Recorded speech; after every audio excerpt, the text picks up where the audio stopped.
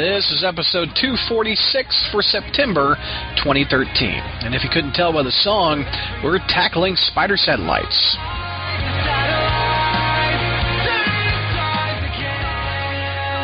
Hey, Crawl Spacers, this is the special edition with Kevin and George.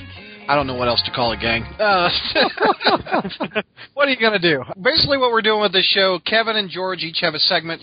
Kevin recaps the Spider Satellites. George recaps us on the animated series, Ultimate Spider-Man. And Kevin's got a lot on his plate, so let's start with Kevin. You've got how many reviews of the satellite titles of Spider-Man today? Dear Holy Lord, we have... Is that a new title? No. We have 14 reviews from me. And then, to the listeners, we're going to do something a little bit different. I'm tossing Superior Carnage over to Brad, so he's going to review the first issue of that today. And that hang on, there's a Superior Carnage? Yeah. Yep. So Dr. Octopus is taking over Carnage now, too? No, just the adjective. Oh, that's one of, I think, 4 books we now have that have Superior in the title, and only 2 of them actually feature Ock. And Kev just couldn't find it in himself to review Carnage. He was like, "Damn, Brad, I gotta draw the line some." Well, here's what actually happened. Originally, I said I have to draw the line. I have to only get books I'm interested in. I can't spend all this money anymore. So, Brad, I'm going to give you Superior Carnage, Venom, and Superior Foes. And then, what do you know? I'm looking for a new title to review, and Brad's like, "You want Superior Foes?" And I go, "Damn it!" So I'm now doing Superior Foes on the front page, so I'm reading it, so I may as well do it here. The next thing you know, Venom gets canceled as of issue number 42, so while I wasn't going to pick that up anymore, I've already invested 36 issues into this. I'm not going to skip the last 6. So I caught up on that, so I'm back in that. The only one that I haven't had a reason to pick up is Superior Carnage, so Brad's keeping that one. If I sell it to you, you may want to pick it up. Who knows? I didn't know that about Venom, but you know what? These days, for getting a new solo title, 42 issues is not bad. Yeah, it was the longest running Marvel title at 42 issues. I'm not kidding either. Man. So what issue are we starting with, Kevin? Hit me up. I thought we'd take the worst crap first and go with the 2 Morbius issues. Okay. Nice. Okay. We're starting off with Morbius number 7, which is part 2 of the supposed Superior Spider-Man crossover, but not a crossover because it doesn't go in any other book. Right. What we've got here, Morbius... Failure to understand Morbius. It's a failure to write well. Morbius gets a new costume. Spider-Man gets a Spider Sense neutralizer. And by the way, they got these things from each other, and they're just dressing each other. They failed to beat Nicoletta Harrow, who is in now her 2nd appearance. And the Rose sets off a quote-unquote bootleg ultimate nullifier, which you could also call a freaking bomb.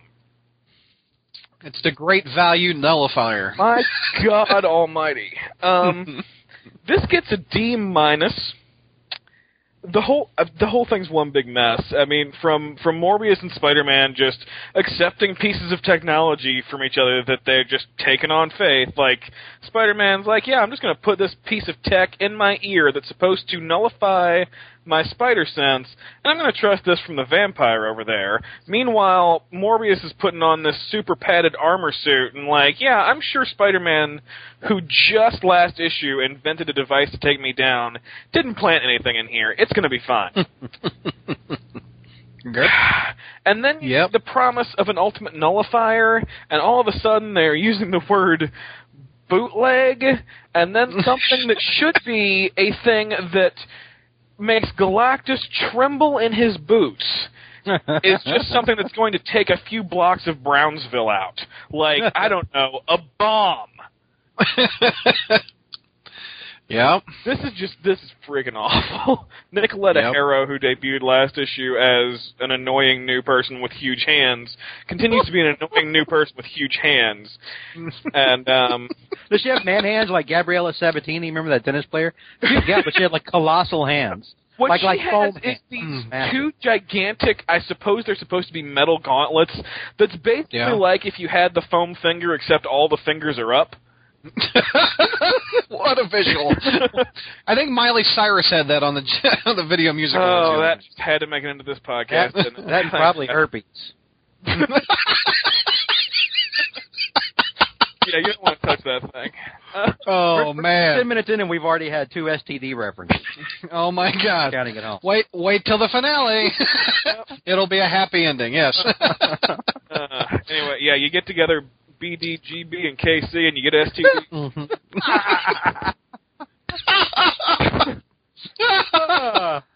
Who's in the mood for KFC? My cousin had that. It was horrible. Was it finger licking good? I'm so sorry. It just falls off you. Jesus Christ. Okay. Anyway, just so we can get through these awful ones quickly, I'm going to move on to Morbius number 8, which is... Kevin, didn't that get canceled, by the way? I'm sorry, I didn't mean to interrupt you, but is it Morbius? Yeah. Okay. Testify. That got canceled as of Morbius number 9, which means I only have one more to read. Just to put it in perspective, I've got the numbers in front of me, Kevin. Morbius number 1 debuted in the direct market, sold 43,000 copies. Well, I've been reading Kevin's reviews, and I felt very bad because well, I mean, this is it. This is his Stegron. This is like me. This is like me reading a series where Stegron is making a living as a slash fic writer. You know. So, Kevin, I've read your reviews, and I'm so sorry that this thing just wasn't what you were hoping for. And I think you're right, man. I was listening to some podcasts a while back, and I don't mean to get off on a tangent or waste time here, but we're talking about give us something more like Midnight Suns, right? Mm-hmm. You know, and by God, that's so right. And I'm sorry you didn't get that with Morbius this time. Well, around. thank you, and thank you for reading my reviews anyway. Thank you for not contributing money to this book. And Brad, okay, so what is the newest number? We started out with 43,000 on issue 1. What's the latest number? 43,000 in the direct market. By the time we hit the issue number 7 that you just reviewed, it's down to 12,485 copies sold. 12,000, and that's with the hyped issue with the Superior Spider-Man on the cover. Yes, no doubt. So what I see from that is there are 43,000 people who at the beginning were willing to give Morbius a chance, and over 30,000 of them said, screw this guy, I'm out. And that's 30,000 people who would have given it a chance who will probably not ever pick up a Morbius series again. Well, the thing is, the retailers have to order 3 months in advance, so even they were blind, they had dropped their sales, cut it by half. And the bad word of mouth just kept dropping it each month, in my opinion. So, anyway. All right, we're off to number 8 now. Huh? Yeah. Does it get better? No.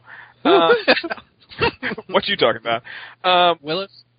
Basically, 6 and 7 was supposed to be a 2-part story, and then 8 and 9 is supposed to be a 2-part story, but that one, obviously, as you see, didn't end.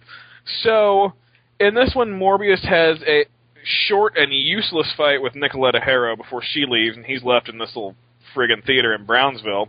And then Morbius somehow convinces every citizen in Brownsville to go hide in his underground monster city so they're safe from the Rose. There is literally no old lady in this town that doesn't want to leave her home. Everybody's just totally cool with heading down in the sewer and chilling with Mamphibian.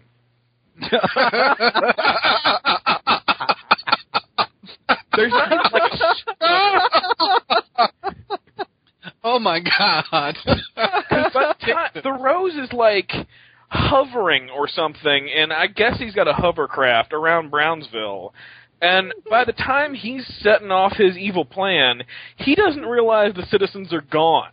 Which means there was no hitch in the plan of sending an entire town into, I kid you not, Monster City Underground. By the way, it is the first time any of these people have been mentioned in this series after Morbius talked about having nowhere to go for 7 issues, and now he's sending a whole town down to Monster City. Thank you, writers.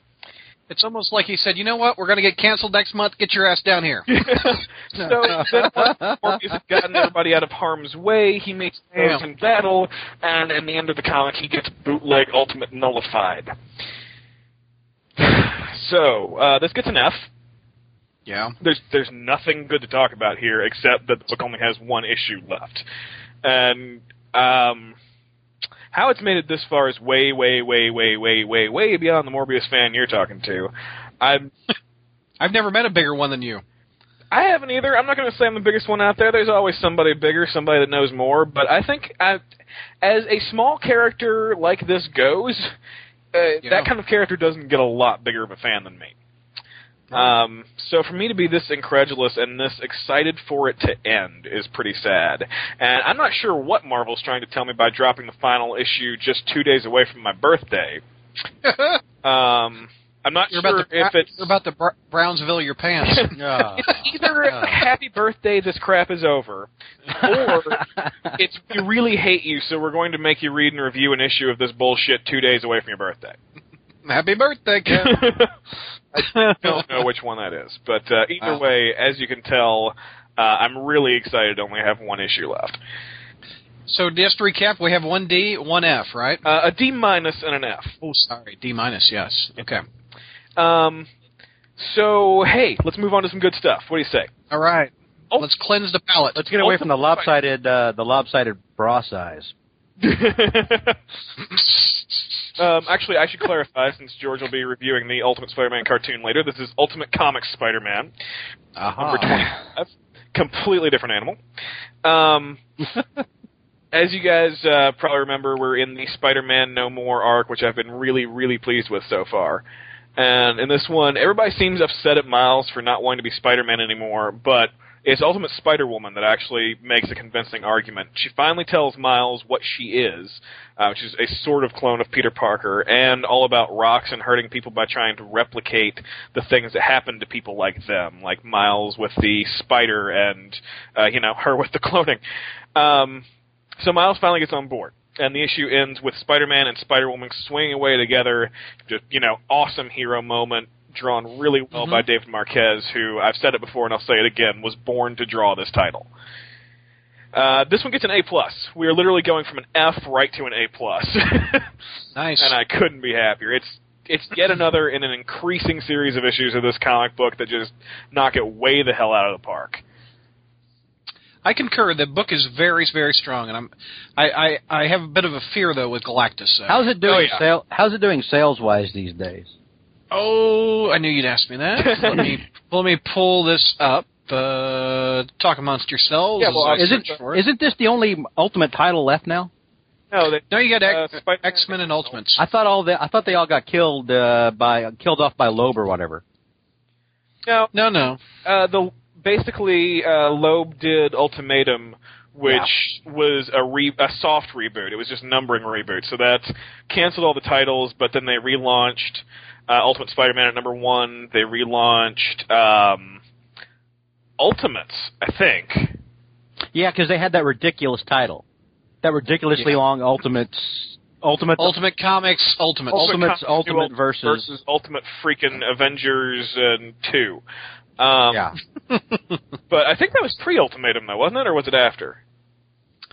After. Yeah, because that led into the death of Spider-Man. But yeah, I've got the numbers, though, if you want to hear them. Ultimate Spider-Man, Ultimate Comics Spider-Man, number 25, sold 33,271 copies to the direct market. In the last year, sales are down about 20%. This time last year, the book was selling 42,000 as opposed to 33,000 this year. Yeah, it's not looking good for that. I know the threat of Galactus is looming. I would be perfectly happy if they killed off all the Ultimates and all the Ultimate X-Men and just left Ultimate Spider-Man running as the sole Ultimate title. I'm cool with that. I'm thinking they're going to bring him over to the regular universe, and he's going to be like the lone survivor. Yeah, we've talked about that on the podcast a lot lately. I mean, I was actually just listening recently to the 2 episodes that Brad released of the live callers that I wasn't on, and there was talk about that just then too. And I agree with what everybody said. It would pull Miles way too far away from the core of what makes him an interesting character. He goes from being, this regular kid who's trying to live up to being Spider-Man in a world where Spider-Man died heroically with his mask off as a kid, to being this dimension-hopping guy that nobody really knows, and the other Spider-Man. And then he would go, Then he would go to a ultimate, regular ultimate or a regular Marvel universe, a 616, where not only is Spider-Man dead, but before he died, he was an immature douche. Yeah, I don't know what they actually will do, but what would be interesting, and they did say Cataclysm, number 2, I think, Miles is heading for the Marvel Universe. Right. It's just a matter of whether he's going to stop in or stay. But whichever one it is, I would love to see Scarlet Spider, Venom, Miles Morales, and Spider-Man 2099 team up to kick Dr. Octopus's ass. Well, it makes sense though. If didn't I read recently where the book with Kane's getting canceled? That's not definite. There's just speculation. Okay, so that may or may not get canceled. Yeah. I think though. I mean, as much as I don't want it to be canceled, it is really obvious with Morbius getting canceled and Venom getting canceled. Scarlet Spider is the only Spider-Man family title left without the word superior in front of it. I still that's my feeling though, is that this kid's going to be the only thing that survives the Ultimate Universe. It's possible. And then he wears the black suit. Well, his suit's already black. Yeah. He can keep his suit. I like his suit. Yeah, his suit's right great. now. No, I mean like the black and the classic black and white. I'm saying that's what he goes to. I think I'd rather him keep his own costume. It's more unique, and it's yeah. Anyway, though, that's a lot of possibilities. That was you had one more Ultimate. Yes. Okay. 26. Yep. In this one, we learn the origin of Bombshell, which is quite similar to the origin of Cloak and Dagger, which we recently found out, which is that Roxanne pretty much screwed with somebody. But in this case, it was her mother while she was pregnant with Bombshell. Roxanne is freaking out because Cloak and Dagger clearly have found the list, which seems to be, I think, a list of people that Roxanne has created, like them and Bombshell and others, because and that's why they're tracking down Bombshell, because they think that she has something to do with it. So Spider-Man and Spider-Woman find Bombshell, and after a brief fight, because, heroes meeting, gotta have a fight, they convince her that they actually do want to help. But then all three are taken by surprise by Roxanne's new mercenary, who is the brand new Ultimate Taskmaster. This one gets an A. I mean, it's another really great issue. Bendis and Marquez, without a doubt, the perfect team for this book. And, it's I was getting really worried as I read this issue, and I thought of all the rumors about the Ultimate Universe ending, because this is just too good, and this story doesn't work in another universe. I'm trying to think who Bombshell is, and I just looked her up a little bit. She first appeared in the Hawkeye miniseries back in 1983, and she's been in the Web of Spider-Man Annual number 8. Okay, you may remember, though, that we're in the Ultimate Universe, so this ain't her. No, I know. I'm just seeing what her 616 equivalent is. Yeah, I don't think there's a lot of similarity. Yeah. This girl is a young teenager.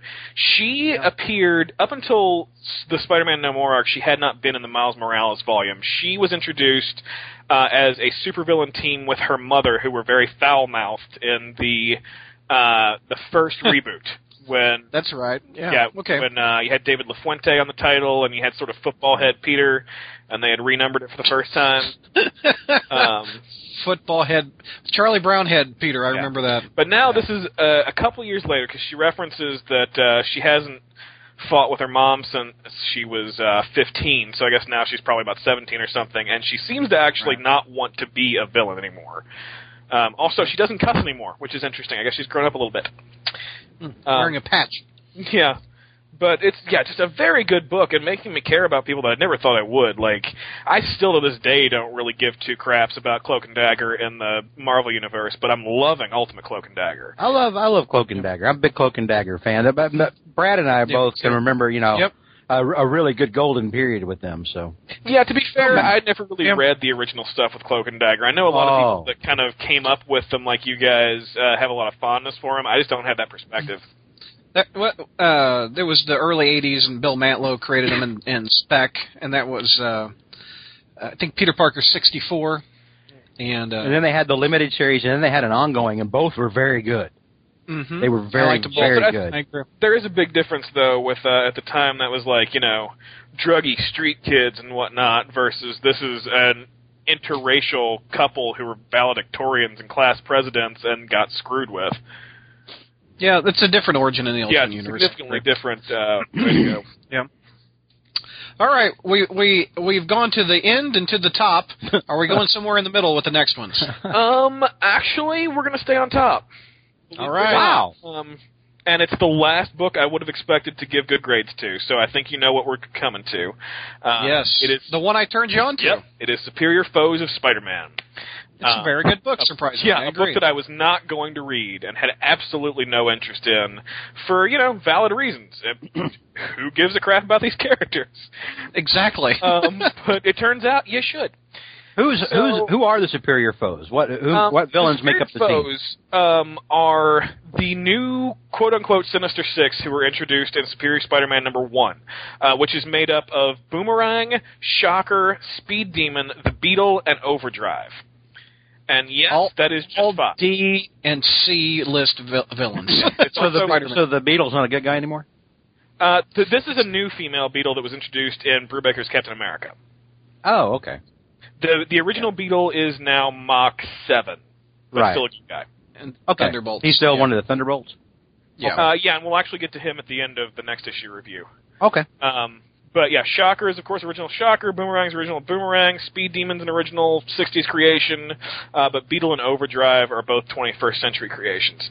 And this is, 5 people calling themselves the Sinister Six. There was a 6th member in Superior #1 who got taken out, and they just haven't replaced him. So this one we've got Boomerang, who is the leader of the current Sinister Six. He is the narrator of this book. He basically cons the rest of his team into pulling a robbery to bail him out of prison. He's leading them on with a story about a big job they're going to pull, but it turns out in secret they are all working for the Chameleon for free because Boomerang owes Chameleon for some reason. There's a fun scene with Hammerhead in this issue with Shocker and Speed Demon that turned out later to have been Chameleon, so they're playing with things pretty well. I give this issue an A. Believe it or not, it might not sound like much, but it was just a really, really fun issue. It had a great voice in the narration by Boomerang, and it struck the right tone to be a really entertaining comic. Remember when it was first announced, we were all like, holy hell, they're milking it now. We were literally saying, like, who is going to read this type of sucker? And then, and it's us, and we love it. I can't believe it. Yeah, I'm really glad that you asked me to review it for the front page because, A, it's getting good reviews, I'm not sure. Exactly. I know some people are really, really hating on it because of the portrayal of Shocker. What's wrong with that? Well, there's a part in the beginning, as I said, Boomerang narrates the issue. Yeah. And Boomerang kind of goes through who each member of the team is, like, what they are to the team. And when you see Shocker, the narration says, and each team needs a coward. Oh, God. So basically, people are thinking that, this is Nick Spencer's characterization of Shocker, but it's really misreading it to think that Nick Spencer said Shocker is a coward. Boomerang said Shocker is a coward. There's a huge difference. You know what someone needs to do with Shocker? Someone needs to come around and do to Shocker what Jeff Johns did to Captain Cold. You know what I mean? Yeah, and I think that's one valid way to go with it, and somebody can still come along and do that, but I don't think that discounts we're going this way right now. This doesn't need to be the Shocker for all time. This is not the way you would portray the Shocker if he was coming in as a villain in Spider-Man. But for this particular comic, in this particular moment in time, I think it works just fine.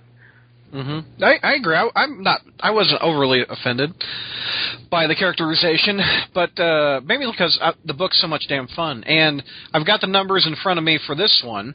It debuted pretty damn good. Yeah, 61,000 people tried it. That is it was the 24th most sold book for the month of whatever this is, July 2013. So it's off to a good start, which will be interesting to see over time because Morbius started 20,000 less and declined with bad word of mouth. This one, at least from our site, is getting good word of mouth. I like it, you like it, several other people have liked it. Yeah, I mean, when you can get kind of a quirky book to bring Kevin and Brad together on both exactly. That's pretty good. No doubt. True. We got one more issue, don't we? Let's move on to issue 2. In this one, Chameleon poses as the Punisher, which I can only imagine the Punisher would shoot him in the face for if he found out. And he crashes into the Sinister Six's current job, which is pulling a heist on a fancy restaurant, which they're eating at. What the hell? Chameleon wants to get a private audience with Boomerang, basically, so as soon as the Punisher crashes through the window, the rest of them run away, and they get a private audience. He wants to know what's going on with the job that's supposed to be getting done for him. That job is stealing the head of Silvio Silvermane. Oh.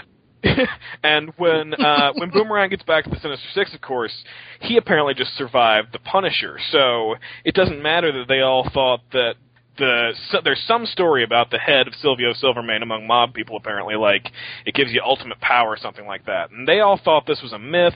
It sounds like a ridiculous plan. But, this guy just came out of the Punisher unscathed, so they are following him. Right. It's kind of a brilliant plan. So they're going to do that, but then in the end, Boomerang has to go to a parole hearing, and he is assigned the aforementioned Mach 7 as his new parole officer. Mach 7. The original Beetle. Yeah, the original Beetle and Boomerang himself's former partner. Wow. So that'll gum up his works a little bit. George, are you getting a little interest in this book?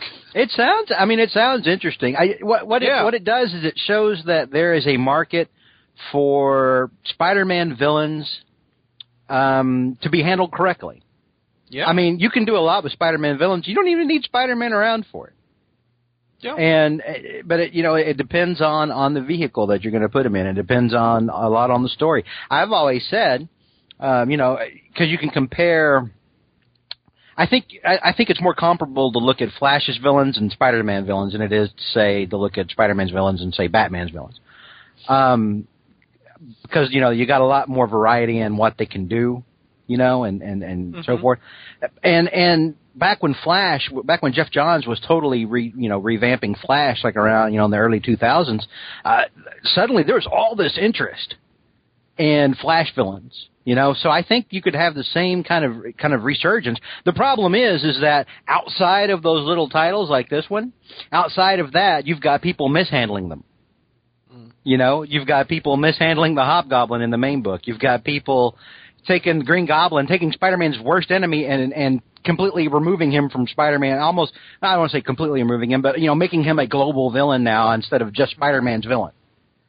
Right. But I think this shows, though, that there's more interest in there for Spider-Man's classic villains, and maybe we should, do more with that.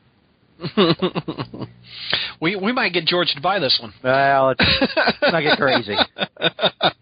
I still haven't found a job yet. Those, what is this? What are these, like $8-9 a piece? I mean, Actually, this is a cheap one. This is $2.99. Get the hell out of here! There's still comic books up there for under $3. Yeah. Wow. Yeah, that was part of the reason why I agreed to it, and part of the reason why I'm sticking with it. Yeah. Wow. And I really applaud that because, especially, tagging the Superior on the front of this could easily have been something that they decided to go $3.99 with. But I think they're going to do a lot better getting and keeping readers at $2.99. So I'm really glad they did that. I agree. And it's honestly a book that deserves readers. Did you give a grade to this one? No, haven't gotten past that yet. I'm giving this one a B+. It keeps up the solid, lighthearted storytelling. It's fun like last time.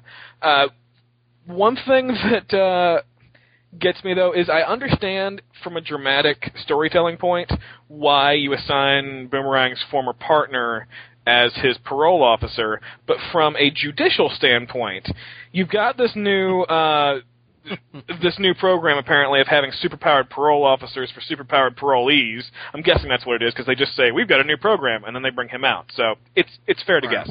Kevin, just be glad that She-Hulk's not his lawyer and that they're doing it. But, just in general, I feel like if I was in the justice system, I would say, yeah, we trust this Mach 7 guy, but he did used to be a villain, and he was this guy's partner. Maybe we should get somebody else to be his parole officer, just not take the risk. Right. It seems like a bit of a logical leap. Mm-hmm. But, it doesn't really bother me. It's just that I had that bit of a hitch when I read it and was like, eh. This is the same universe that makes Norman Osborn head of S.H.I.E.L.D. Yeah, after having a history where he dresses up in a green mask and kills blonde teenagers. So let's just say that the government is oddly trusting in the Marvel Universe. True. I blame Obama. And the other thing that I didn't have a problem with in this issue because it was fun, but we have had 2 issues in a row now where we've thought we had a guest star, Hammerhead and the Punisher, and it's turned out to be the Chameleon. So if we keep this up, that might start to get a little bit ridiculous. I'm not going to discount for it yet because it's only 2 times, but I could worry about a pattern there. Right. Well, the Chameleon's only got one shtick. What else are we going to do? Yeah, and I'll tell you another thing about this book, though, that's giving people a bit of a problem, is that so far it is impossible to figure out where the continuity of this book fits in with the other books right now. I don't really care. I assume that's going to work itself out. But the fact that the Chameleon was in jail in an avenging arc last month, and he's over here now, I don't give too much of a crap. I mean, Chameleon is in and out. It's a supervillain in a comic book universe, whatever. Yeah. I've got a Spider-Man confession. I've never liked the Chameleon. I think it depends on the story. I think it's really easy to get really lazy with the Chameleon, and that's what happens often. But I think this is a really interesting way to use him, because if, as a Spider-Man villain, when he's fighting Spider-Man, he's not that scary, He was mostly a guy that puts on masks. But when you're talking about this particular Sinister Six of B to D-listers, this is the Chameleon. He's more of an A-list Spider-Man villain, so to them, he is freaking scary, especially when he's, appearing as the Punisher and stuff. So I think this is a really good way to use him. So, since we're doing Midnight Confessions here about classic Spider-Man villains, George doesn't like the Chameleon. Kevin, I know you don't like the Lizard. Dear God, no. If I had to name one of the classic Ditko villains that I don't really care for, and you guys are going to scoff, Mysterio. I've never really cared for Mysterio. Mysterio can be really good or really bad. Well, yeah, I think he's more the latter. But I mean, I don't hate him. But I'm just like, He's got indifferent, I guess. He's got one gag, or he's got one thing. He's got like one shtick, but that one shtick can get old real quick. Yeah. But I mean, with the Chameleon, he's his best when he's somebody else. I mean, when he's himself, all he does is get drugged by Aunt May, or beaten with a baseball bat by Mary Jane. Yeah. Didn't that happen one time? Didn't she go after him with a baseball bat or something? Pretty sure yeah. Yeah. Well, it was a Web Spinners by Joe Kelly, I think. So when he's himself, his track record's not so good. But when he's being well, I don't know. Actually, I think he was trying to be Peter then, wasn't he? I forget what that story was about. I know Aunt May saw through when he was trying to be Peter. Was it when Mary Jane beat him up? Was he also trying to be Peter at that time? I think so. I think so. Yeah. So now you have 2 women in his life that are like, oh God, that's not Peter. This guy who spends his life pretending to be other people is clearly not Peter Parker. But that Otto Octavius talking about minions and dear sweet woman, that's definitely Peter Parker. The way I wish there could have been a scene sometime where, like back when Aunt May knew, back before everything got screwed up. Spider-Man could have said something like, oh, it's the Chameleon doing something like this, and then, in the background, Aunt May says, oh, that's not scary, I've beaten him. Or something. That would be nice. That would have been awesome. Yeah, I whooped that ass. Yeah, I took him down. I took him down with cookies. I beat Galactus with Twinkies, and I took down Chameleon with cookies. Oh my gosh! By the way, Kevin, did you hear on the recent podcast the guy from Australia, I think, that talked about Morbius getting eaten by sharks? Did you hear what he talked about? Yes. Refresh me. They're different colors. A lot of it's hilarious. Aunt May in that 1981 Spider-Man solo cartoon. Oh yeah. Tried to poison Spider-Man with a poison cake. I'm like, are you kidding me? I missed that episode. Anyway, Aunt May whoops some ass. Yeah. And also gets a lot of it, by the way. Anyway, go ahead, Kev. What else? We got more titles to tackle. Yeah, we do. Back on track, boys. So this is the first of 3 issues of Scarlet Spider released this month, or 2 months, or however long it's been. It's been a while. Scarlet Spider number 19. This is the end of the Wrath arc, which was a team-up with Wolverine against the Assassin Guild, which, if you have been listening to the podcast, you might know I've been very much enjoying this arc, and this is where the arc lands with a thud. Oh. The Red Death... He kicked the X-Men's ass and killed Wolverine, George. Yeah. What is it, a day ending in Y? Okay. Yeah. I'm sad, Kevin. It ends in a thud. 2 parts of this thing were really good, and here's what we get in this issue. So you remember how everybody, including the Assassin's Guild, Belladonna, was terrified of this person called the Red Death? Oh, It turns out the Red Death is somebody named Kandra, who is a dead 1990s minor X-Men villain. Who? Yeah, exactly. But it turns out she's an immortal, so why everybody thought she was dead, I'm not sure. This is a girl who, I looked her up, she basically appeared in like 2 Gambit miniseries. Oh, no. And now she's the Red Death that makes Belladonna pee her pants. Where the hell's Deadpool when you need him? I know. So Kane and Wolverine and most of the Assassin's Guild have to team up to take out Kandra, the Red Death. I'm looking it up. Kandra first appeared Gambit #1, December 1993. She was created by Howard Mackie. But you know what? With the Mackie stuff I've read, he probably did better stuff with her than this. So yeah, they take her out, and it was some sort of weird thing where she's all powerful and whatnot. She's stealing life from the Assassin's Guild, but then Kane gets the drop on her because why? Because she's still mortal enough to be afraid of spiders, and a spider drops in front of her face, and she friggin' screams. The immortal person is scared of spiders. The narration in this may as well say because she's a girl. Oh, that's mean. It is just so bad. Did Kane get cooties too? Did Kane get cooties? Yeah. So they take her out. The mark of cooties. And then the Assassin's Guild, though, being a bunch of douches, turns on Kane and I miss you, Kevin. I miss you so much. And George is rolling you up and smoking you, Kev. I mean... Right back at you, George. I did listen to your first Ultimate Spider-Man review episode, by the way, and it cracked me up like a mental patient on the way to work. So, anyway, this all ends in, well, if you were not wanting an anticlimax, this ain't the book for you. That sucks. The Kingpin's Arranger shows up. What's that? He's a guy called the Arranger who works for... He's like the Kingpin's Alfred. Oh, okay, got it. Yeah, he's going around to other cities to set up stuff for Wilson Fisk because Wilson Fisk's too fat to fly. I want a list now of things the Kingpin's too fat for. Can't play tennis, can't fly. Wow.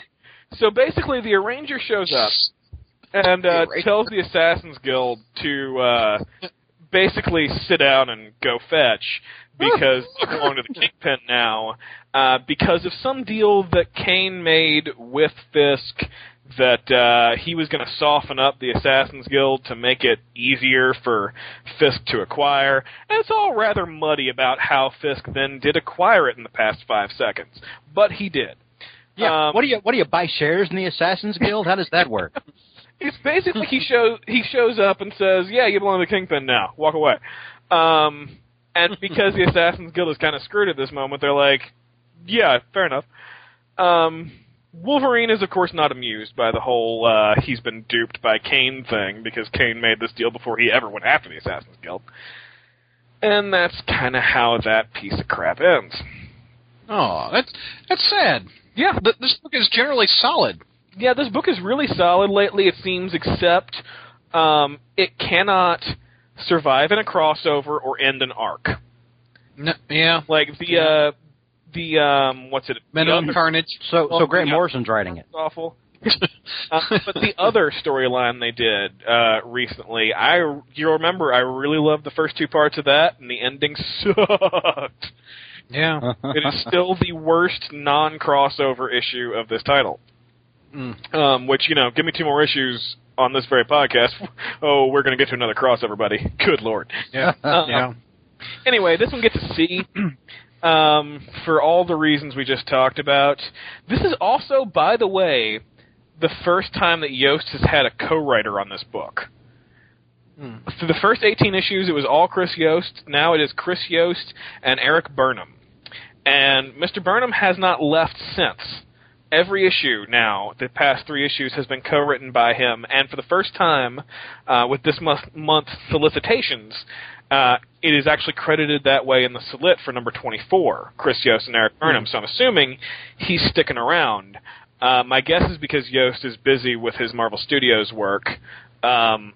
I don't know how they're doing this. I don't know if it's a more traditional co-writing thing or if it's like Slott and Gage have been doing, where Slott does the plot, gives it to the artist, and then Gage dialogues it, which just sounds like an awful bit of work to me. But either way, I don't want to put it all on Eric Burnham because I don't really know the guy's work, and frankly, I looked him up, and he doesn't have much prior work. But it does kind of stick out that this thing is starting to go down the tubes now. That makes me wonder if it hasn't been canceled unofficially and it just hadn't been announced yet.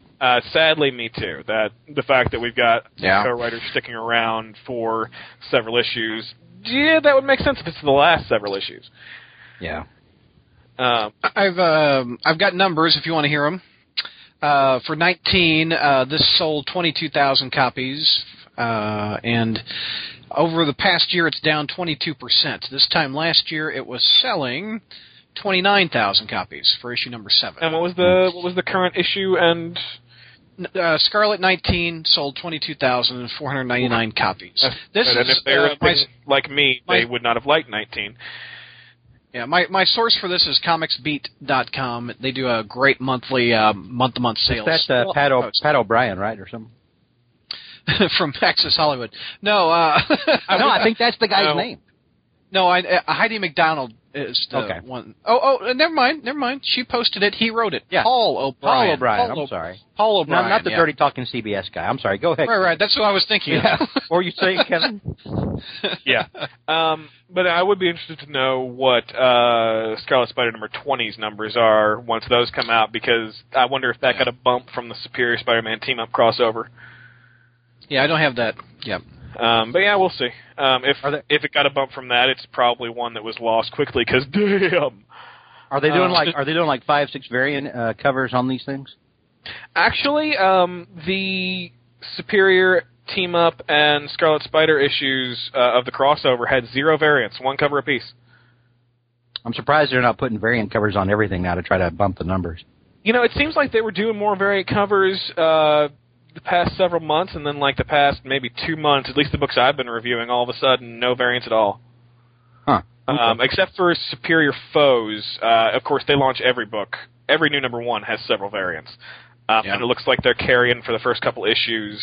They're doing a villain variant for each issue, where it looks like one of the villains is getting a spotlight. First one was Boomerang, second one was Overdrive. But still, that's a little bit more standard. Anyway, let's move on to the launch of Superior Spider-Man Team-Up number 1. This is the new title, but same team and concept from Avenging Spider-Man, which is now gone. So in this one, first issue, Otto, I refuse to call him the other thing that everybody's calling him from Star Trek because it's a Star Trek character. What are they calling him, Kevin? You know it. What are they calling him, Kevin? Nothing. Dance for me, monkey. Attacking heroes all over New York at the beginning of this issue. So, of course, the Avengers, not too happy about it, so they mount up to stop him. Turns out Otto was actually attacking a sentient carrion virus that had been jumping from hero to hero, host to host. So those were the heroes he was attacking and why. But when this carrion virus sees Hyperion of the current Avengers, it pretty much does a happy dance and flies right in. So if you're not familiar with Hyperion, he is literally a Superman analog from, long time ago Squadron Supreme, gone through 5 or 6 different versions now. This is a version that is brand new for the current Avengers volume, but still, same concept. So he's basically Superman.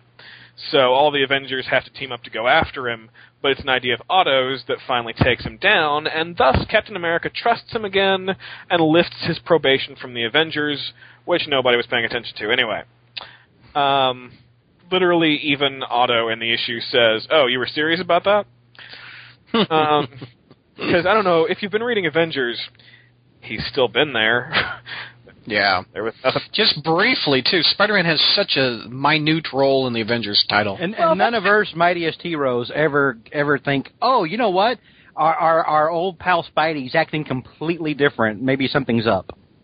A team where Hank Pym, went through what he went through, and nobody bats an eye when Spider-Man does a complete personality change. Yeah, I maintain the same thing we were all saying about his test that none of the smart Avengers showed up to. Right.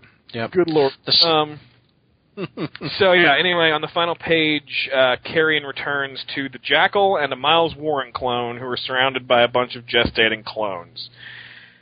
This needs a B+, though. I mostly really enjoyed the issue. I thought it was much better than the stuff we've been getting in Avenging, which I've been griping about a little bit, the quality. And I think coming up with a story that involved all of the Avengers as a team, but starring Otto, was a really good way to introduce the new team-up ongoing. So I applaud the concept there. The last page didn't bode at all well, but it was only a one-page tease, so doesn't really bring the grade down too much for me. Yeah. Hey, Brad. Yes. Still the next issue. What have the sales been like on Superior, on the main title? Hasn't it had like a little bit of resurgence with Spock? Haven't things gone up a little bit? Because to it seems be fair, like I heard that. As a reader, quality has actually gone up too. As much as I disagree with decisions right and left, Superior's been a fairly enjoyable read. Superior Spider-Man 14 sold 80,839 to the direct market. If you compare it to July of last year, that's probably over 30,000 higher. Wow. A year ago, it was sold 59,000. Wow. 14 is also a big hyped issue. Yeah. But, it says a lot. Sales are up 35% from last year, up 42% in the last 2 years, up 44% over the last 3 years, up 11% over 4 years, and up 17% over the last 5 years. It says a lot that the only way that editorial could figure out to turn the sales around on the title that Slott was writing was to remove the main character. who people have been saying hasn't been written the way he should be written. I will give them this. Slott is a writer that works for Marvel because he's delivering constant event storytelling. He's got all the time, I've mentioned this before, he's got never-ending moments that will quote-unquote change it forever. Never-ending, you must pick up this issues.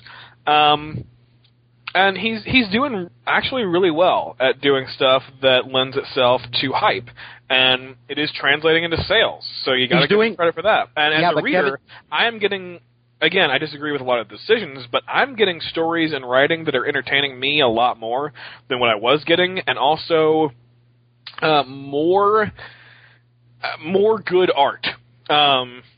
because they made their rotating team Stegman, Kamunkoli, and Ramos. I'm still no fan of Ramos, but Kamunkoli's stuff has come a long way, I think. It's a lot better than it was, and Stegman's stuff is mostly great. And you've got him bringing in Spider-Man 2099, which is, you know, even if I hadn't been reading the past 50 issues of anything, I would be coming in to see the Spider-Man 2099 appearance. But so what you're saying is you're finally getting stories that you like, and to do that, they had to remove the central character that's been mishandled for years. You see what I'm getting at? The only way they could turn it around. And I you know, on many levels I agree with you, but I also don't. I can't see that as a good way to insult them, if that makes sense, because I love the Clone Saga, and that had Ben Reilly instead of Peter Parker. And frankly, I see this whole thing Slott's been doing as his version of Grant Morrison's Batman epic, where his Peter Parker Amazing Spider-Man stories were Grant Morrison's Batman run. He did his R.I.P. Now with Superior, we're having the Dick Grayson Batman era, which was mostly really good at DC. And I think eventually we're going to get the Spider-Man Incorporated era. I'm just saying I think it speaks to years of misdirection on the central character. Yeah, but I would also... I hesitate to fault them for doing something that we were kind of asking them to do. We weren't asking them to do this, but we kept saying that the character of Peter Parker had been mishandled. We did not like what was being done with him. We did not like what was being done with him. We did not like what was being done with him. And now we can't say that anymore. Okay, that's fine. And here's the thing. We all know he's coming back. Well, so this may be the way Slott chose to fix things, because we don't know in what ways it's going to be different when Peter Parker comes back. So this here's could the thing, end up being a solution. Do you trust that current team, Slott and Wacker, to get the character right after they screwed it up for so many years? And this is kind of an admission of that. Not really. I think this is a quiet admission of that. I don't think it's an admission at all, because, again, I go back to Grant Morrison on Batman. Grant Morrison hadn't mishandled Bruce Wayne, but he still did a couple of years of Dick Grayson as Batman that were good. I've got the sales. Good debate, you two, by the way. Superior. My rebuttal was this is it's kind of like a political debate. This is what happens to me and GB together. It's fun. I like it. Superior Spider-Man Team Up #1 debuted with 76,959 issues to the direct market. Compare that to a year ago, it's up 187%. Avenging Spider-Man #9 sold 37,000. My thing is that after all this Dr. Octopus crap is over, right? I'm sorry, I don't mean to say crap and like it's crap. I mean crap like all the Dr. Octopus stuff. We get you. All the Dr. Octopus stuff. After all this is over, it's going to go back to the same people, to the same guy who the sales sucked under. But tell you what, if absolutely nothing else, Otto Octavius comes out the other end of this story a much more interesting character than he ever was to me before. Well, how does he come out? How does he going to get a new body? I mean, he's got to get a new body. Because it's the Marvel Universe. How did he get a new body the last time he died? Yeah, that's true. They're growing. You go down the 7-Eleven in the Marvel Universe. Professor Xavier has a shop. He's on body #3. I'm just going to tell you, the freaking Jackal is appearing in the sister title all the time. Yeah. He can grow a fat guy with a green. Hey, get me a fat guy with a green suit. Hey, please. I'm never worried about how a character or their body is going to come back in the Marvel Universe. It's just going to happen. I don't think that Dan Slott and the voice he has for Spider-Man, once it comes back, I mean, you're going to have a completely different overhaul to sustain the kind of numbers. And honestly, I don't think it's going to happen. I think it's going to gradually fall back to where it was. You know, I mean, sure, it was for a Spider-Man title. It should be at this level right now that it's selling at. Yeah, I think it would be and other people have suggested this, but I think it would be a really good time when Slott does end the Superior era for him to kind of step, not for him to step aside, but to step to the side a little bit. Maybe if you give Slott a satellite title, you know, the fact that he's writing it gives it a high enough profile that they don't have to worry about it being a satellite title that nobody cares about. And then you give somebody else kind of the main reins of Amazing Spider-Man for a while, and that could really work. It makes me wonder. It makes me wonder if Bendis is not going to take Spider-Man over after this whole Galactus thing. Yeah. You mean after he's done with the Avengers, X-Men? I mean, yes. If Ultimate Spider-Man comes to a close, it makes me wonder if Bendis isn't just going to write the main title. I'm game. I'd be fine with that, although I feel like Bendis has said he's not really interested before. Well, yeah, but I mean, he already writes half of Marvel's books right now, so. True. Anyway, what else we got, Kev? Yeah, we've got. I'm going to combine Superior Spider-Man Team Up number 2 and Scarlet Spider number 20 because they are the sibling rivalry crossover. They're part 1 and 2. They were released on the same day, and they're written by the same guy. So this is pretty much one thing. So our story here, Kane, having been in New York for a few issues in the Wrath arc, finally visits Otto, who remembers Kane killing him and doesn't appreciate it. He attacks Kane immediately, and here's the problem with the whole story arc. Kane, for some reason, can't figure out that this isn't Peter, even when Otto refers to Peter as him. But that doesn't really matter for long when mutant-powered spider clones attack, and the two have to team up to beat them.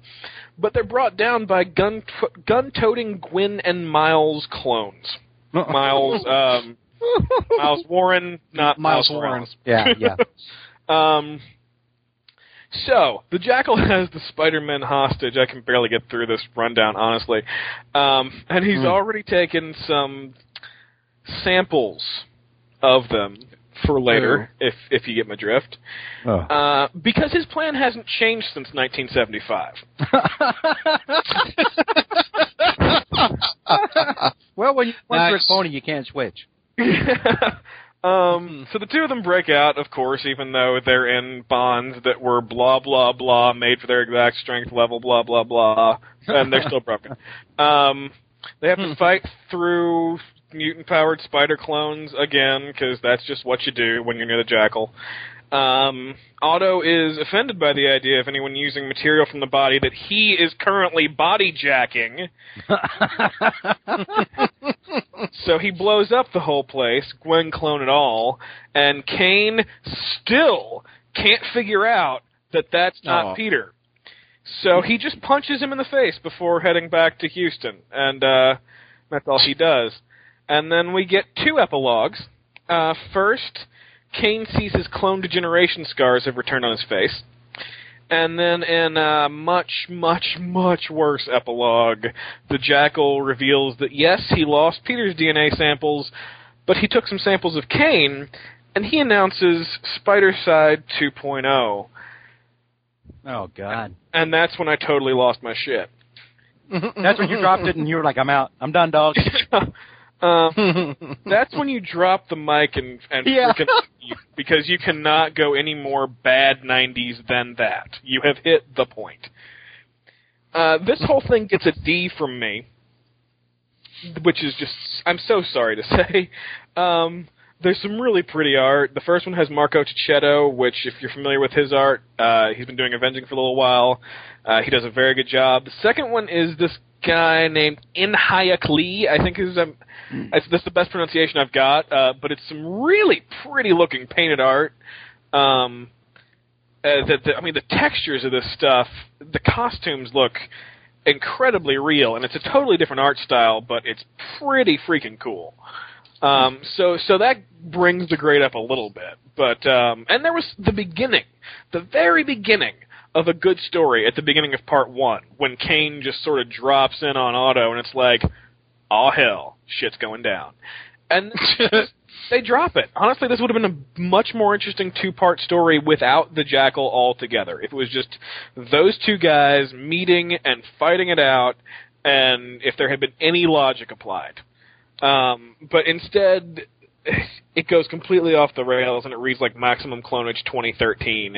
It's like it's all the bad parts of the Clone Saga chewed up and spit out and topped off with a tease of the return of the actual worst part of the Clone Saga.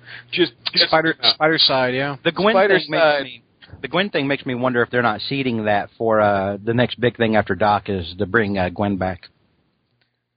Well, it's not going to be this clone because he blew her up. No, I just bet.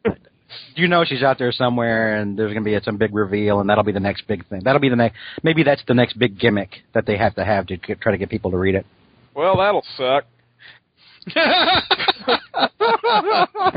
That's awesome. Just gonna say that. So that's too bad. I mean, what do you want? That's one of the closest trips back to the Clone Saga. What do you want? A trip back to the wrong freaking part of the Clone Saga. Yeah, I know. They went to the right neighborhood and visited the bad street.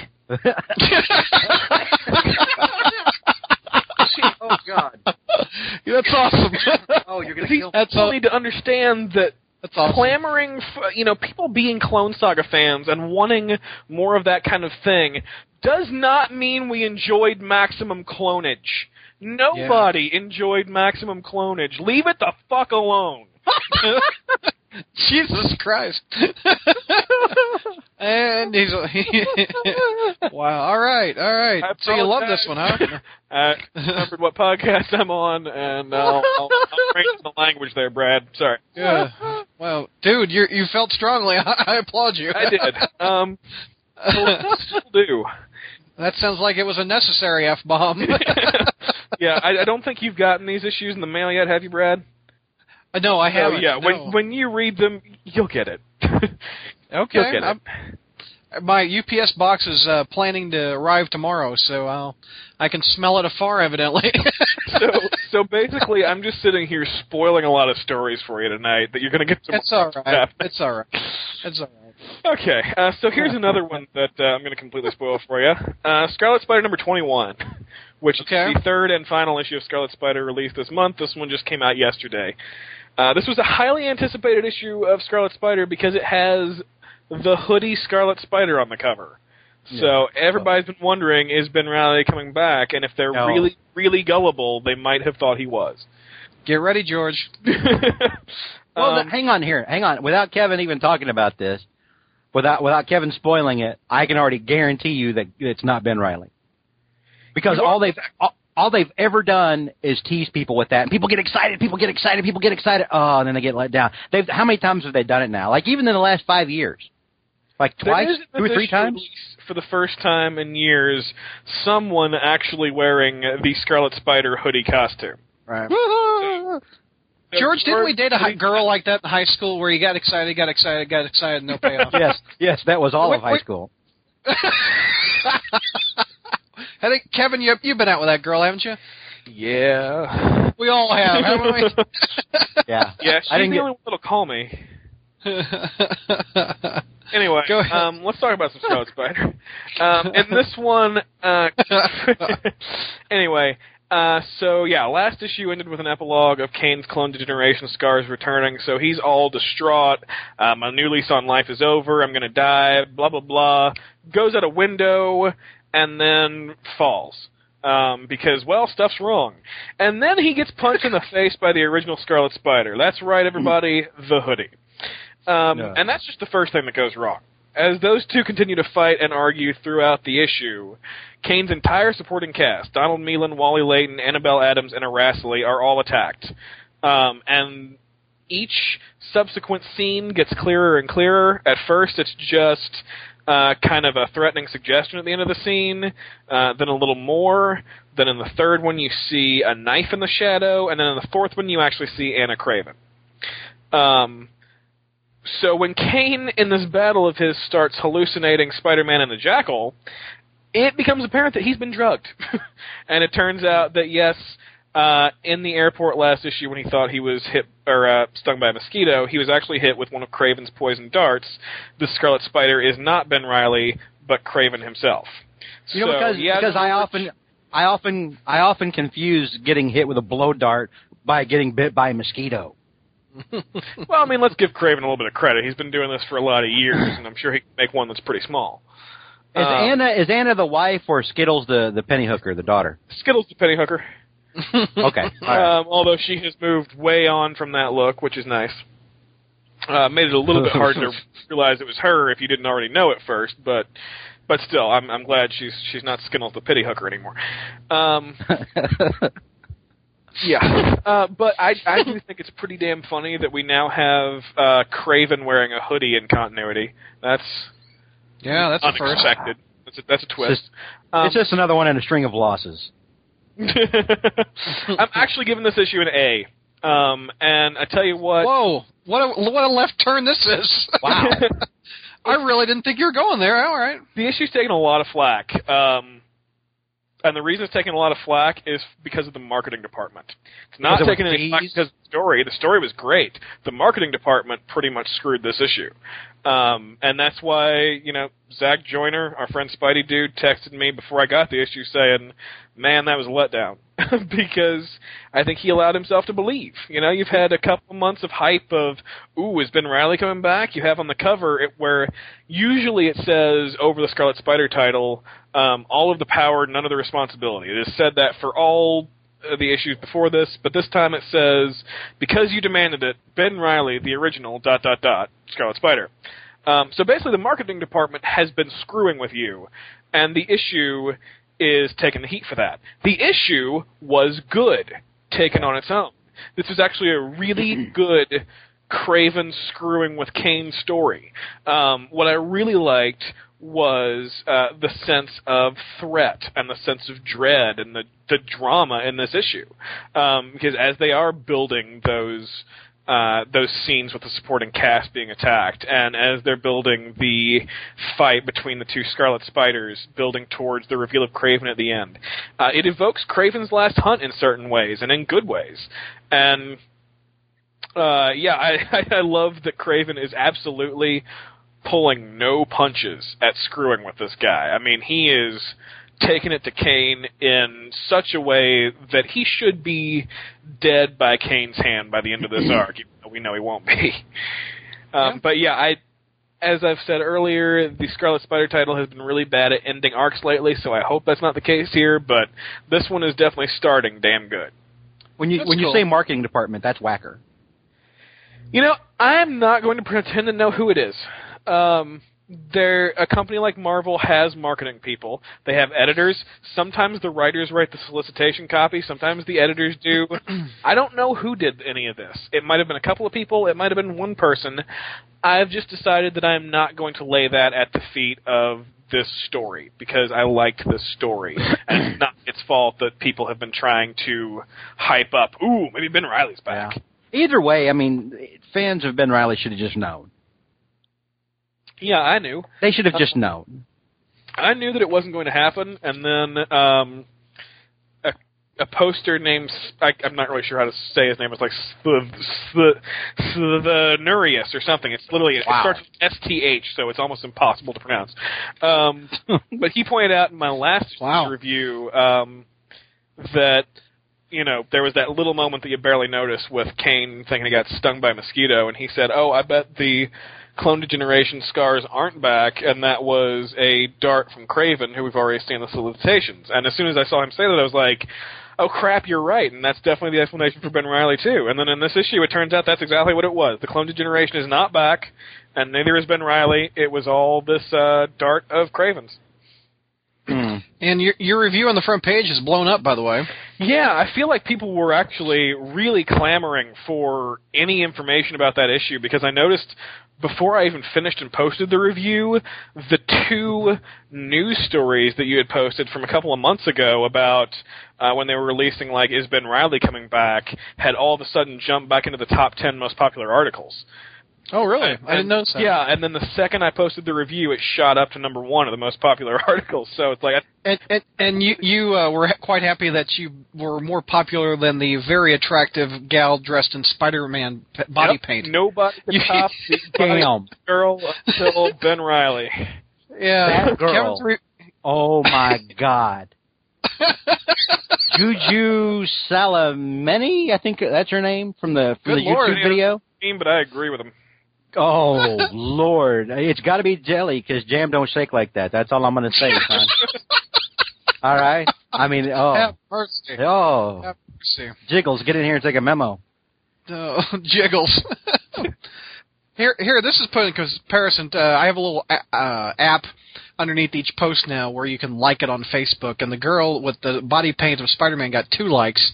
Kevin's review above got 35 likes on Facebook. So unbelievable. What the hell does that say?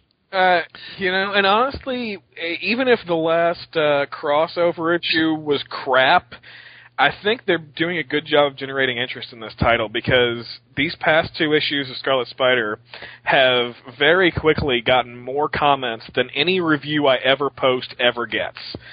People are talking about this stuff. Well, people fell for the misdirection. By the way, Clone fans, Ben Reilly fans, he's not coming back. He's not. And the next time that Marvel, screws with you, just know it. He's not coming back. The wording above the title, because you demanded it, Ben Reilly, the original Scarlet Spider, which is on the cover. If he does ever come back, it won't be by anybody at Marvel right now. Yeah, the only title where that actually happens is Spider-Man Crawl Space. Moving on to, hey, there's still 3 issues, but only 1 more review, because I combined the suckers. Venom! Something worse, but changed it to suckers at the last minute. This is Venom number 37 to 39. I'm combining them all into 1 review because I bought them all yesterday and read them in 1 sitting, so it just made sense to me. This is when I decided to go ahead and catch up with the title because it's getting canceled. So, 37 to 39, the past 3 issues of Venom. What happens is, Venom's hunting Lord Ogre, which is a name that I hate, and Lord Ogre puts a bounty on Venom, and it's pretty effective. Mercenaries pretty much come out of the woodwork, including Jack-O-Lantern, the old foe that's been going through this title for a long time. He tracks down Flash's apartment and is waiting inside when Andy, the girl from Flash's school, who saw him use the symbiote like 1 or 2 issues ago, knocks on Flash's door to talk to him about the whole knowing he's Venom thing. So that's a big surprise, obviously, and Jack follows Andy back to her apartment, where Venom crashes in and intervenes, but Jack still manages to kill Andy's dad. And then Jack releases poison gas into the air to kill pretty much Andy because everybody else is protected.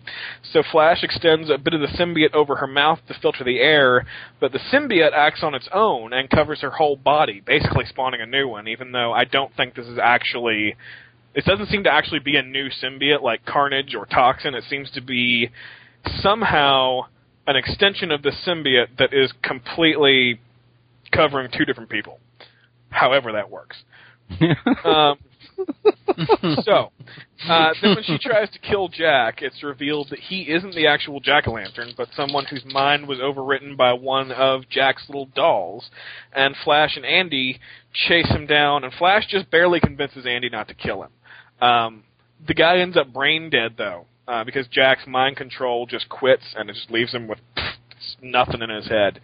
Andy, in the end, moves in with her aunt and is keeping in touch with Flash, but we see she is not abiding by his request to not use her symbiote, and frankly, what teenager would?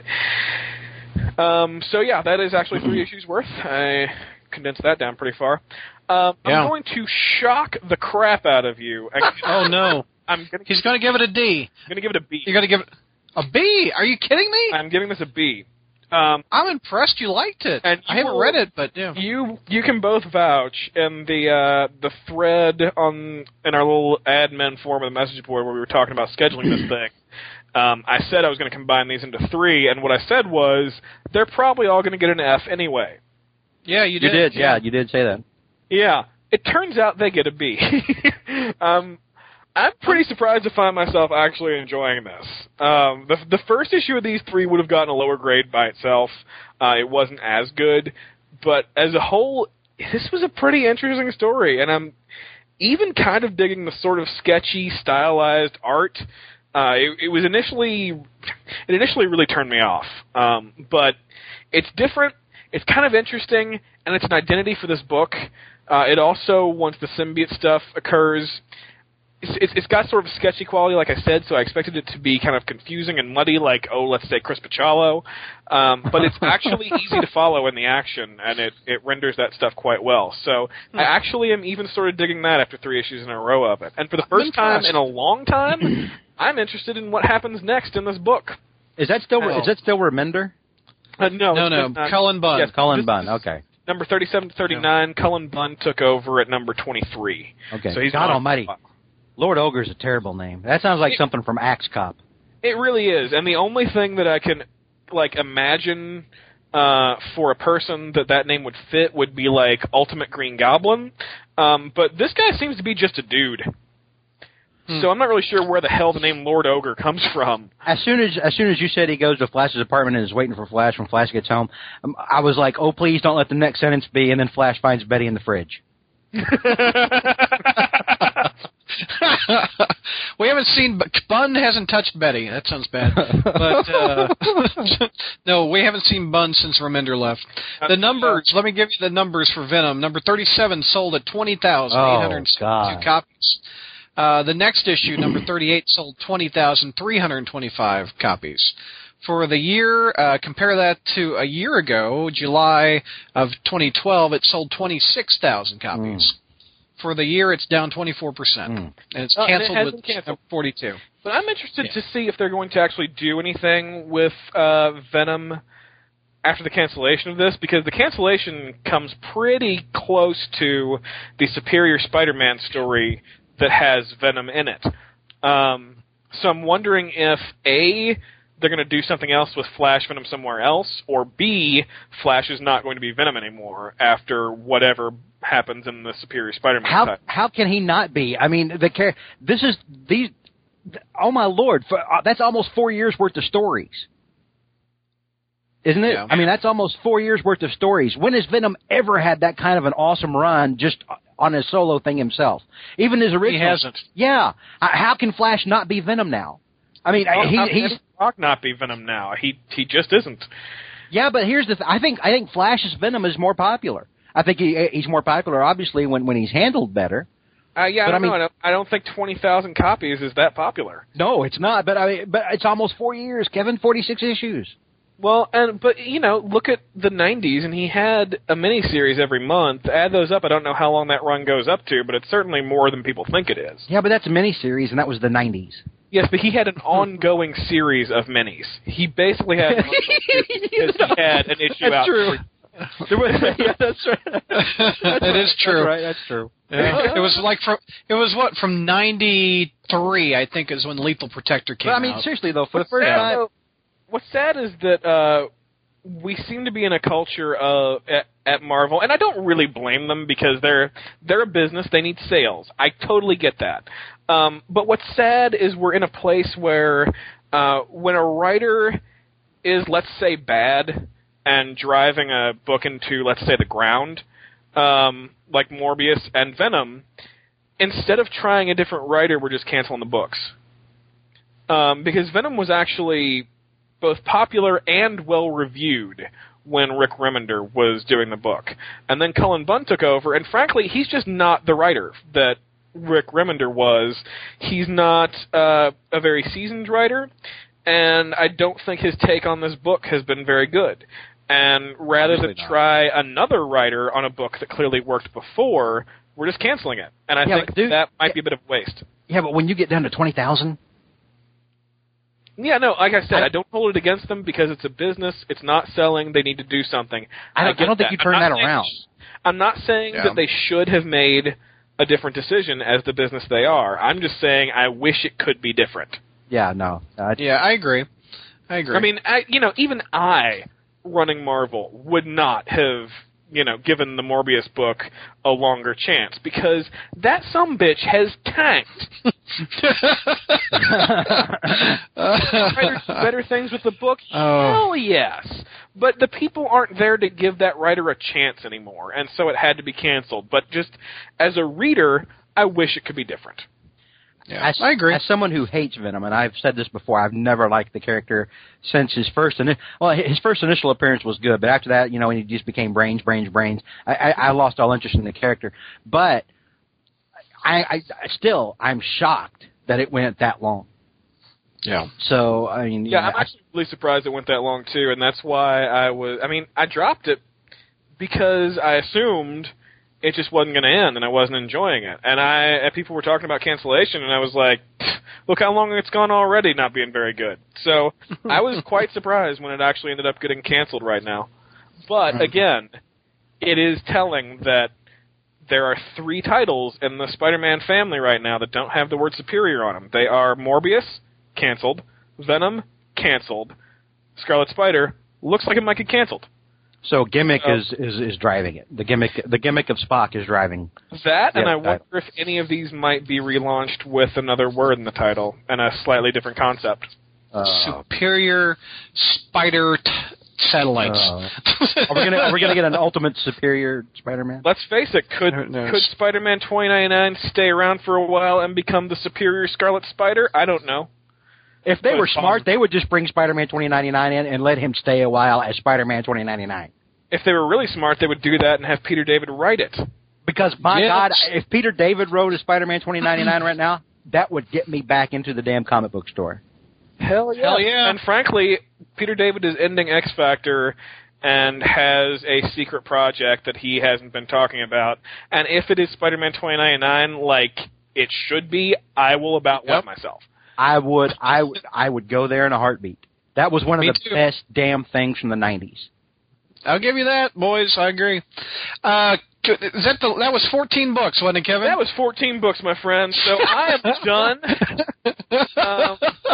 That was 14. I'm going to do number 15. We went a little long there, Brad. Well, no shit. We thought we were going to get that done. What, you wanted us to get that done in half an hour? Yeah. At the beginning, before we started, I'm like, all right, Kevin, you got 30 minutes. George, you got 30 minutes.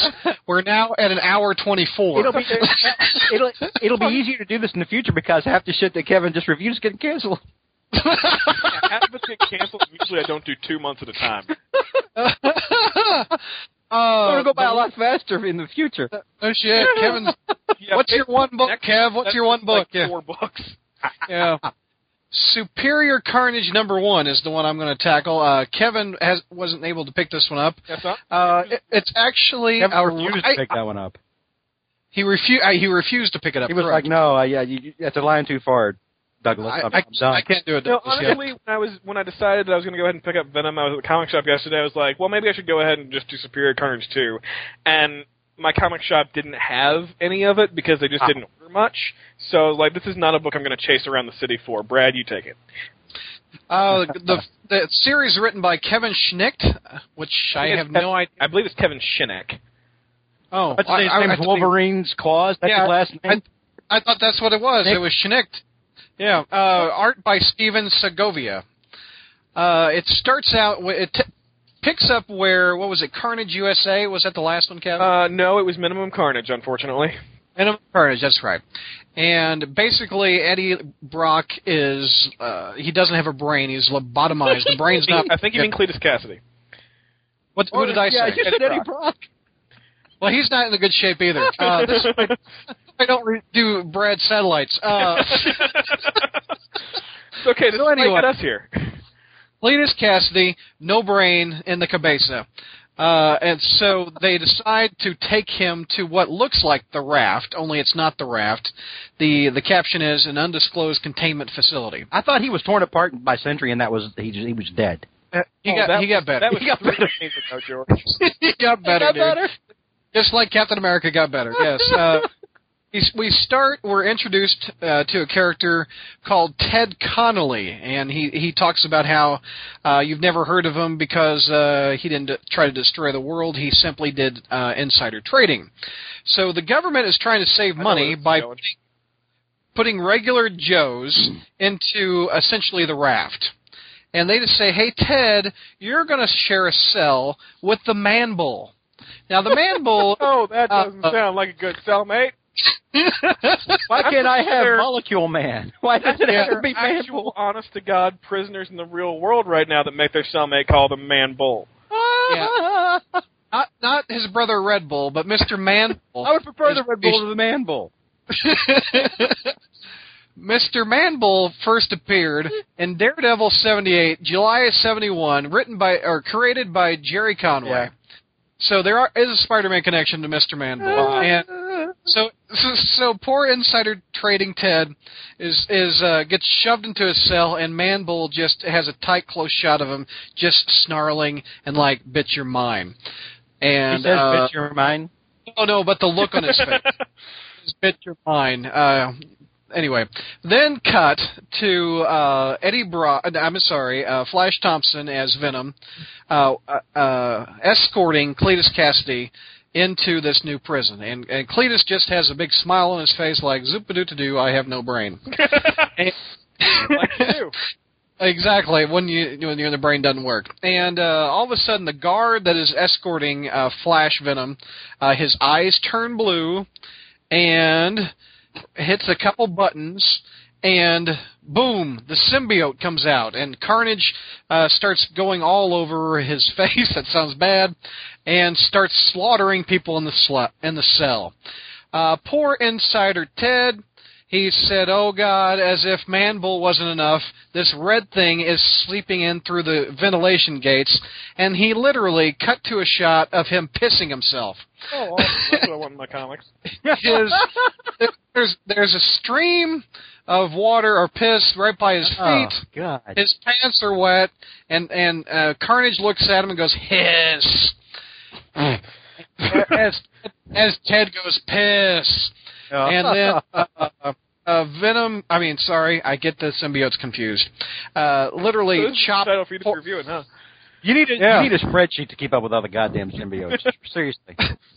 So poor Ted gets slaughtered to death. He's chopped up more than a stir-fry restaurant doing, I don't have an analogy, fuck it. Way to follow through there, Brad. Way not to, I'm glad you didn't give up there. Then cut to the Wizard, the fantastic... Did we already have one of those? Yeah. the Wizard... No, I get it. The Wizard, not to be confused with Ted the Insider Trader. You said Wizard. I'm sorry, my bad. No, Zerd from the Frightful Four. Yeah, I know. He was like, and he, quote, and the Wizard is no stranger to mind control. So he's controlling a whole bunch of people inside the prison. His powers are gravity control, by the way, but that's all right. So him and his son, who we met in the FF title, are going in after the Carnage symbiote. And he kills a few villains, and he was like, Cletus Cassidy, I am the Wizard, and while your strength may be massive, your mind is now mine. And so Carnage rushes him. He goes, a little closer, a little closer. Good God, your brain is gone. And Carnage just beats the shit out of the Wizard. There's a caption where the Wizard goes, oh, heaven help me, and he falls to the ground.